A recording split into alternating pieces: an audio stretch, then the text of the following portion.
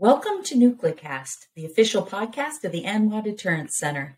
Each week, we bring you leading experts for a lively discussion on topics related to strategic nuclear deterrence. Our host is Dr. Adam Lowther, Director of Strategic Programs at the National Strategic Research Institute. The views of the hosts and the guests are their own.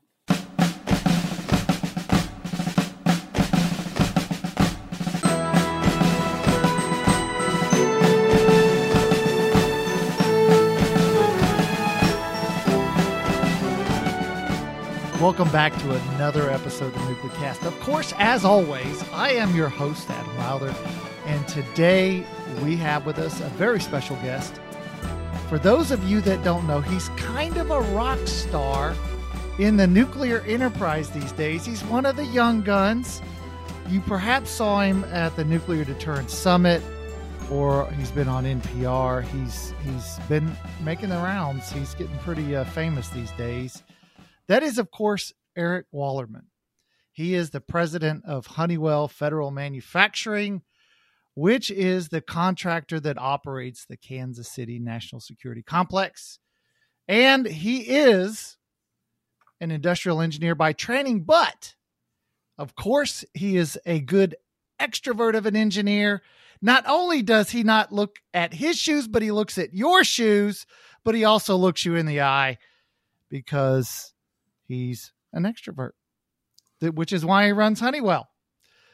That, and he's an accomplished leader in the manufacturing world. You're a black belt, like a Lean Six Sigma black belt, right? So he's a master of running manufacturing. With that, Eric, welcome into the show. Hey, thanks, Adam. Happy to be part of it here. Thanks for talking me up. I didn't know I was as famous as you portray me, but happy to support and share, what we do, what it's all about, and wherever this takes us over the next hour. So you run the Kansas City National Security Complex, and for some folks, KC is, for the diehards in the enterprise, Kansas City is, it's a well-known entity. It's been around since World War II. It has a long tradition of manufacturing the non-nuclear components for nuclear weapons. But for many folks, they might not be all that familiar with the differences between the manufacturing side, the design side. Can you give us a brief description of, what is Kansas City and who, what's the difference between Kansas City and Savannah River and Y-12 versus Livermore and Los Alamos? And we're not talking Super Bowl championships. Okay, sorry. I had to put it in there. Yeah. But I've been here in Kansas City 3 years, so I can't claim that the Chiefs are my first love. I do claim to be a Packer fan and support our Chiefs here. But with Kansas City National Security Campus, it's KCNSC. So we're the Honeywell. Honeywell manages this contract through an LLC called Honeywell Federal Manufacturing and Technologies. So I'm the president of our LLC that's been operating this contract since 1949 in one flavor of another of what Honeywell is. Honeywell here in Kansas City was Bendix Corporation, 1949, coming out of the Atomic Energy Commission, and the need in this kind of arms race of producing weapons, and really through the partnership of coming out of Los Alamos, standing up Sandia as kind of the non-nuclear components design agency. It was, hey, we need to protect the science and the role of a national lab, but we need someone to produce. In Kansas City, prior to 1949 and during World War II, there was a large facility based here that produced aircraft engines for the war. So you had a skill set of a production mindset that then could match with the space I'm sure some influence from Harry Truman being, here from Missouri did probably play into that. But ultimately, the mission that we've served is providing the non-nuclear components within a weapon system that could be up to 85% of the components that go into it. So when you're thinking non-nuclear, think nothing radioactive, nothing explosive, but all of that needs to be housed and contained and have other electrical, mechanical components that go into the weapon. And within the NNSA, you have the nuclear explosive package laboratories. That would be Los Alamos and its peer, Lawrence Livermore. For each weapon system, one laboratory would be assigned and the other one is the peer. For every weapon system, Sandia is the design agency for the non-nuclear components. For all weapon systems, Kansas City is the production agency. Then you'd have Y12, which plays the role primary, secondary, in some components that the NNSA currently does reuse on, that is working to bring forward, will we stand up that capability again for future systems? Savannah River plays a role in producing tritium gas. And so we provide components to Savannah River. We call them reservoirs for gas transfer systems that Savannah River uses. But the majority of our components go to Pantex. And so as Pantex would say, all roads lead to Pantex. We have a lot of trucks of components that go there. We've shipped roughly 250,000 parts to Pantex last year, and we'll ship more than that this year, supporting our nuclear weapons programs. So lots of activities that we do to support the mission, and with a longstanding relationship here in Kansas City. Since me coming into role, we had roughly 4,800 employees. We just broke 6,700, and we'll probably break 7,000 employees this year. So we've been growing, even in a pandemic, and delivering on the needs for these weapon systems. So as you grow, and you and I were at the Nuclear Deterrence Summit a month or so ago, and one of the big discussion points was manpower and how do you, recruiting and then in particular retaining talent. So you have this mission as well, just like any of the other labs. As you think about your function to recruit, and I mean, you've grown by more than 2,000 employees. That's quite a bit of growth. And you're in a very specialized industry that can't take just anybody. How have you been able to recruit and retain the talent that you need to man and build the components, the 250,000 components that you've shipped to Pantex last year? What are you doing to meet those requirements? I mean, it's not one lever. I mean, it's multifaceted in your approach. But I mean, we kind of doubled down in our hiring. In 2014, we had 2,400 people. So I would say in one way or another, we've proved that we can hire. And that's partnerships with universities, investing deep into, STEM, all the way down from a kindergarten to high school level, investing in partnering with community colleges here locally. So you got to look at, those talent pool sources locally. Then there's also a role that we need to play is our mission. Everyone has a clearance. Most things are classified. If you get too far into what we do, well, how do you talk about a mission that you can't talk about? And how do you get people to say, hey, I want to work there? So we have to be out and get involved in wherever, even in this podcast here is talking about our mission, what we do. We're all people here at the end of the day. We have families, we have jobs, but it's a great career. It's a great opportunity. We'll never be, and we got to be transparent. We're never going to be the highest paying jobs. But what keep people here is the mission and that connectivity to the mission. We hire a lot of veterans. Roughly 13% of our workforce is veterans. I think, finding ways to connect people coming out of the service, whether that's from the local military bases here or finding connections into those talent pools from people leaving the service. There's a lot of applicability to continue on your service to this country, the nation, even outside of being in one of the branches of the military. And I think for us then, okay, I'm bringing in these people, I'm creating leaders from within. So I have to have internal programs to develop leaders, help people communicate, help drive employee engagement, find things that help connect people to the mission to see, hey, this is a place I want to work. These are people that some people spend more time with their people at work than they do with their families. And it's got to be an environment that you can see yourself working together.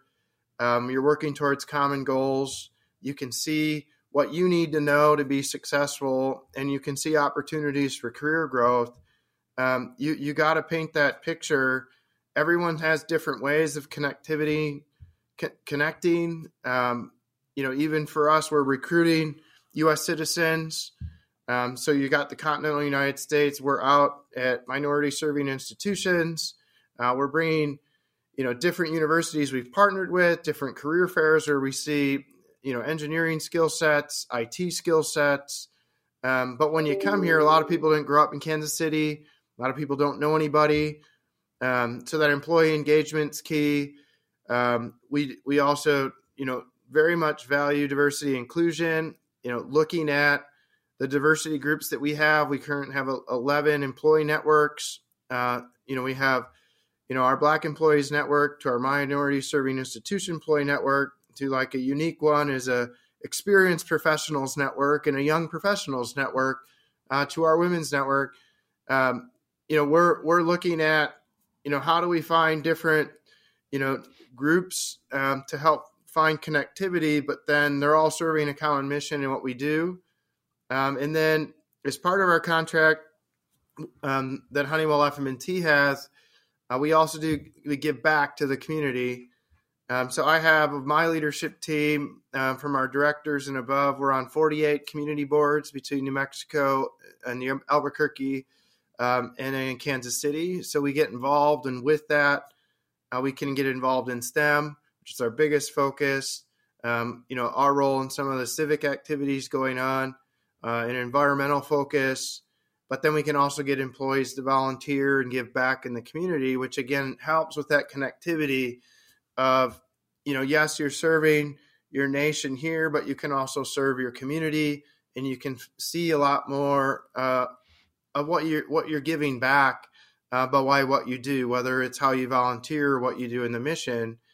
And I think all of that creates kind of the secret sauce of, why would I want to work there? And why would I want to stay? And I would say we wouldn't hold ourselves to, we're stopping at what else can we do? And there's a lot of activities, some I help lead through my strategy deployment, and even a lot of efforts that I help work with the NNSA on looking out for our workforce, or even partnering with the other M&O leaders on, and how we do that for the collective workforce. Because I'm one piece of the pie, and really all of the workforce, when you look at the national security or nuclear security complex or enterprise, and then you look at the DoD side of supporting the triad and all the delivery systems and operations there. I mean, there's a lot of manpower and a lot of workforce need to really make sure this mission holds true, and that, there really is a nuclear deterrent that's there and, looking to adapt through time. So as you think about your mission and you think about what you've accomplished and then your challenges, what are those big challenges that you're facing, and what are you doing to overcome them? I think, right now, I think we kind of touched on retention, right? So So we can hit our hiring targets. I mean, obviously during a pandemic, it was a struggle with our attrition, almost doubling to, about 12%. We've kind of been down to 10. We're now kind of around 9. We've operated in the 5 to 6. I still think our retention can go down, and we have efforts to our attrition to go down. But I think we got to keep looking at that because our weapons programs have, a life of about 15 years, and people need cycles of learning to be able to apply their lessons learned. And so people need to do that through their experiences. We can set up business processes to help bring experiences, but how do we help do that to get that retention of right now, 63% of my workforce has been here at Honeywell FM&T less than 5 years. Some would go, that's a huge number. Yes, but I'm not bimodal in necessarily in my experience and distribution. I don't have 63% less than 5 and 40%, 30 years plus. It does tail. But I would like to see what I can do to drive net retention under 63, maybe can get to the 30 to 40%. To me, that allows me to have confidence on some of our mission success in the future. When we look at our current, weapon systems, if we look at challenges there, if you take whether it was the pandemic or whatever you want to say, kind of created a lot of focus on looking at the supply chain. What is the supply chain?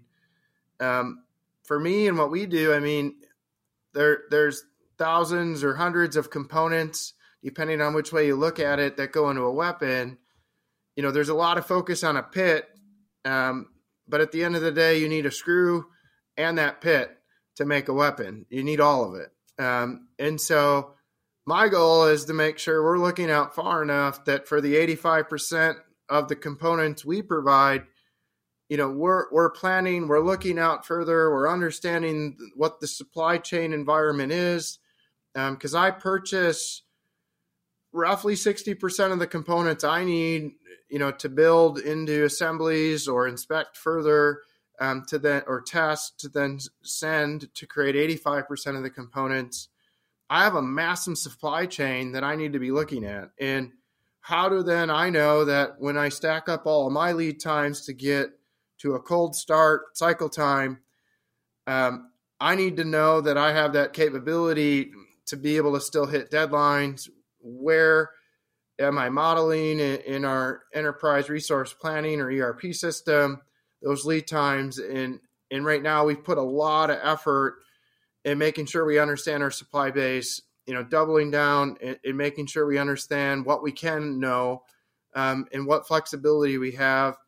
Because if I get a design, a new weapon system that we're going through the development cycle, you have phase gates that you must hit, the design matures, products mature through that. A lot of times things keep moving to the right. I need to put the accountability on, hey, we need a good design by this date, because that also links into how I need to then tie sending a requirement to a supplier or to my team for an assembly and a testing to then that gets down to a supplied part that then has raw material, et cetera. And that lead time stacks on, where if I don't have a good accountability on design, milestones, then all of my planning for how great I may think my system planning is, I can't achieve the mission.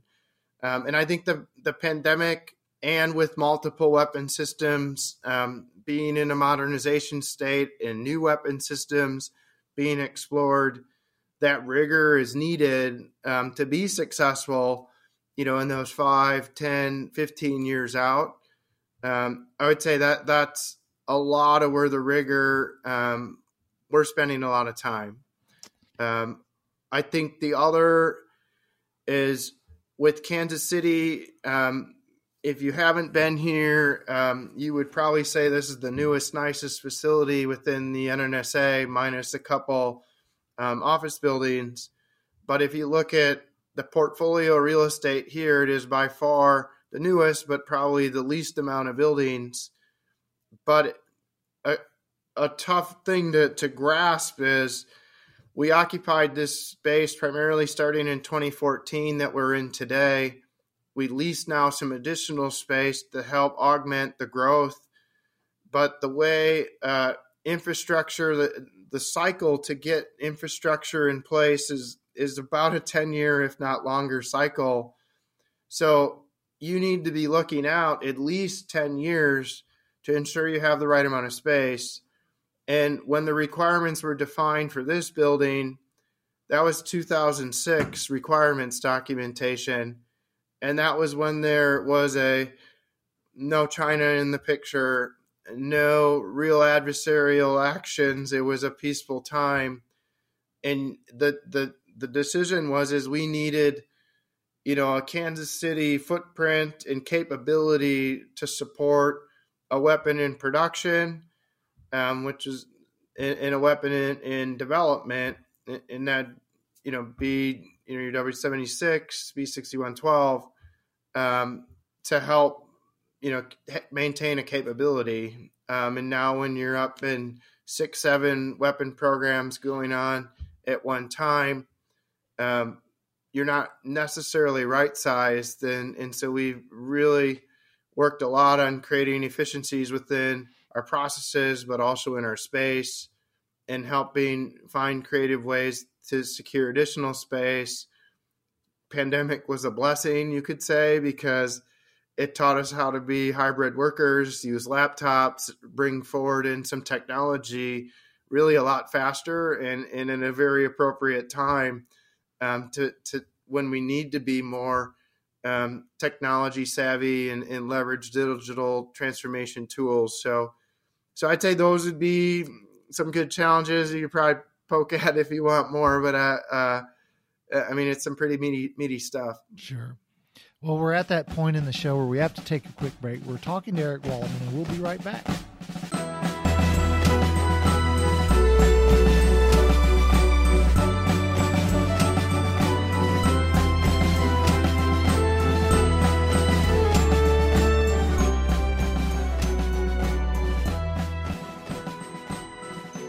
This episode of NucleCast is brought to you by the ANWA Deterrence Center, whose mission is to educate Americans about the nuclear enterprise and strategic deterrence.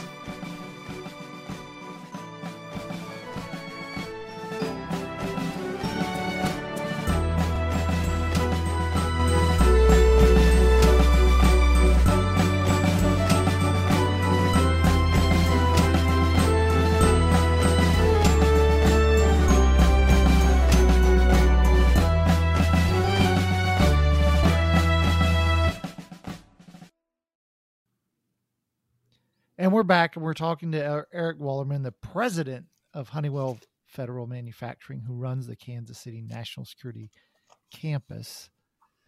And we've been talking about challenges. Now, you mentioned earlier that a lot of folks who are not from the Kansas City area, when they come here, and I remember whenever I got here in 2019, I was a Chiefs fan for weeks before they won the Super Bowl. And so that kind of helped, me, and I'm sure for a lot of your new employees, that's helping them to see the Chiefs win Super Bowls pretty regularly. That kind of helps, make life in Kansas City enjoyable. But yeah, definitely. NFL draft being here, a lot of buzz. People may not know Kansas City was the underdog in securing a World Cup host city. That's a big deal for the city that they've really been trying to transform. So I played a role being involved with the chamber and a few other organizations that, it's pretty impressive what a city that sits primarily in Missouri, but partners with well with Kansas, and then you have different red and blue political views, but ultimately they collectively work together very well. It's pretty impressive what the city can do, has do, and the foundation it's laid. If you haven't been here, the new airport's pretty impressive, and so feel free to check it out. I'm sure that the city would love some good tourist revenue. Yeah, and the barbecue joints are quite good as well. So we got to. Yeah, I don't think you can get a common answer on the favorite barbecue place. I would just say try them all and make your own assessment. Now, as we sort of, you spurred me to think about some questions. I went to graduate school at the University of Alabama, who also likes winning. And, we had a Mercedes plant and a Hyundai plant that at the time were I toured them and I was like, wow, this is a manufacturing marvel. It was really interesting to do the tours, and just-in-time manufacturing has long been part of this process. And so I wonder, for somebody that's sort of a parts heavy, did the pandemic change the way you thought about the supply chain? And then, you've got a very sensitive supply chain because of what you do. So how did all of that sort of shape the way you manage the supply chain? And have you learned any sort of critical lessons that are worth mentioning? Okay.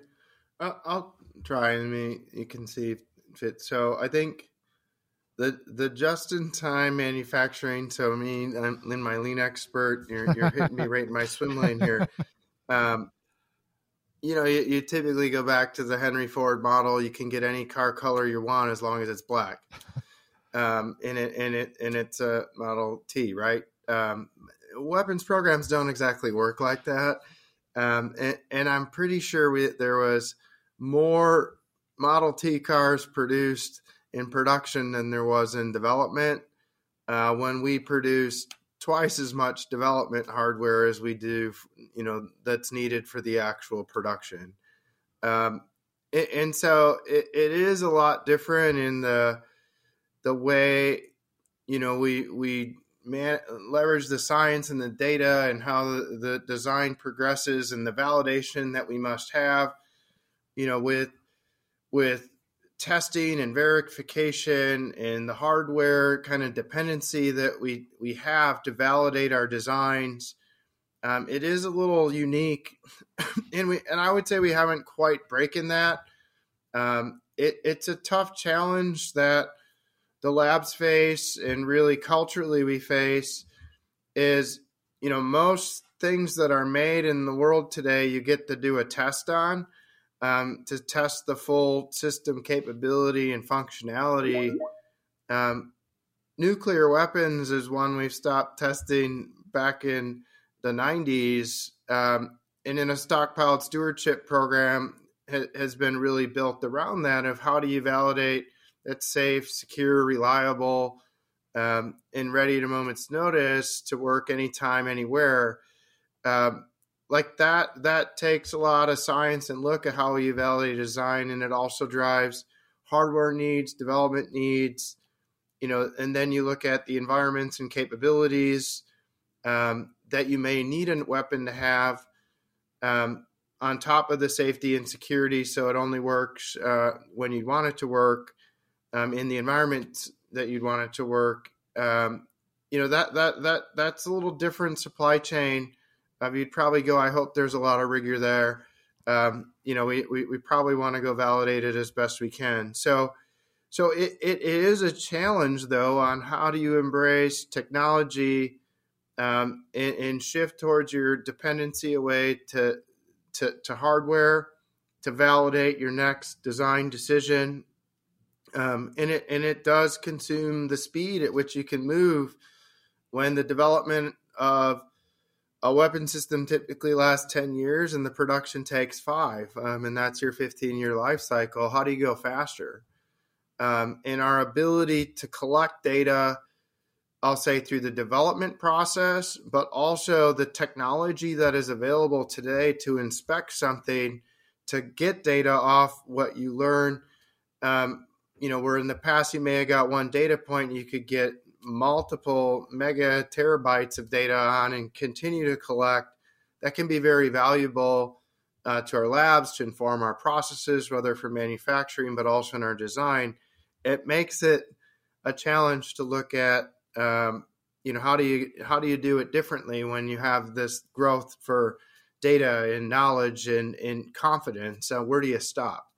And so I would say from the pandemic view, or an even short term, we trying to look at, we have some pockets where we could say we've been able to apply looking at things new, but from a weapon system, it integrates so far when you look at the delivery platform to, how that would flow. I think we see some hope, but I would say we haven't fully embraced that from, whether you look at the Sentinel program out there, is it going to be done differently? Has that flowed all the way down into, what you do with the silo to the missile to the warhead, and anything in between? I'd say it's a huge opportunity to still put more rigor on, because it is a challenge. Then how do you apply that into your supply chain and what you do? For us, within the supply chain, trying to get more information to understand the capacity of suppliers, not necessarily something we did before, to go see like how big of a deal is it that we work in this? Are we 5%, 50%, 100% of their business? Could they grow? Could they scale? So if we're doing business with them on a development, do we put them out of business? Do we consume all their capacity and we can't do production? So really looking more at, like, when we select a supplier, it's not just for that purchase order. It's for that capability that we intend to bring forward through that weapon system or potentially a different one. And we're looking at more partnership based, so we can make good decisions about our suppliers. And it's allowed us to build better relationships, to look at how we do things differently, where we can make adjustments to look at different things from a risk standpoint, and watch and know that we're confident in what's out there. Another thing that we did more from a strategic sourcing, but not necessarily pandemic driven, is the way funding comes in the space that we work is you kind of have current year money and you can't commit dollars outside of your current fiscal year. Well, on the commercial side, you can make long-term contracts, you can make agreements that last multiple years, and you put different incentives, other things. We really haven't operated that way. What a supplier would know, they'd see a purchase order and that's it. We've really worked hard to find a contracting vehicle to go look at how we could provide better visibility to a supplier to the long term, but not be committing dollars outside. So we've been working on getting, on key suppliers, getting our spend, where big dollars of spend is, getting them on what we would call a long-term contract that could work in this space, which provides stability and takes down risk at how you would look out forward. It creates more of a relationship. And then we can really look how we would grow with that supplier going forward. I think that to me is pretty game changing in how we've operated. And then internally, really looking at, with the pandemic, it did force a lot of our support to have to work off site. Looking at how we can use tools that maybe be done on paper. How do we make it electronic? How do we use different visuals? How do we use different reporting to maybe inform everyone versus just certain people? And I would say we're not perfect at it, but we really made some really good strides in trying to find, you could say, whether it's lean tools or Black Belt Six Sigma tools, and having to put the twist on how do you do that in a pandemic and think about where we're going. I would say we really tried to make sure there was a lot of rigor there. outside of, just trying to keep our employees safe. And really, we operate through the entire pandemic. How do we do that and not miss a beat on, the requirements for, the Navy or the Air Force? So hope that kind of gets you some idea of where you're going. But happy if you wanted to follow up on it. Well, as the show comes to an end, as it always does too quickly, let me, I don't know if you knew about, I have a special power. I have a lamp with a genie in it. And if I give that lamp to you with the opportunity to make one wish, as you think about, Kansas City and what you want to accomplish and your challenges, what would that wish be? I suppose it's supposed to just roll right off my tongue. Well, if you think about it, that's okay. That's perfectly fine. I think what we've struggled with is having enough space to accomplish, the mission that we have here is really where we've put a lot of strategic focus. But really, I would go back. I think we can find ways to do that. I'd love to say all the people that we have today are here in 5 years. And I think what we could do with that and having that stability would be game changing. Just think if you could have the same team and really just drive the efficiencies and become rock stars at what you do. We have a great foundation, but I need every person that we have here and anyone else we hire to be successful. So I'd really go back and say, hey, you guys are on the team. We're committed. We're going to go do whatever our nation needs. And I want to do it with you. We're all going to work through it. To me, if you could, secure that in everyone's mind and we're truly committed to this national security mission and putting some things aside and just saying, yeah, we're going to do this together. I'd love to be part of that. I'd love to say that's real. And if you're the genie, man, I'll take it. And if I thought genies gave 3 wishes, but I'm good with one. That's a good one. All right. Well, Eric Wollerman, thanks for coming on NucleCast. Yeah, thanks. Appreciate it. And thanks to you, the listeners, and we will see you on the next episode. So, afterthoughts. I've always been a sort of a strategy policy focused person. And as part of NucleCast, we've talked to a lot of folks on the design and manufacturing side, on the DOE side. And so getting a broader understanding of the NNSA and, GOCO lab concerns has been really enjoyable as part of NucleCast. And so having Eric on today to discuss what a manufacturing facility, Kansas City does and what their big concerns are, because they have different concerns than Los Alamos or Livermore, and his, a lot of focus on supply chain and how they focus on it and how they focus on, that testing and all of the many elements and aspects of ensuring that the supply chain, that the things that they're purchasing meet standards. That was really interesting because it's something I'm not all that familiar with. And it was really interesting to see how focused they are and how much attention they pay to those topics.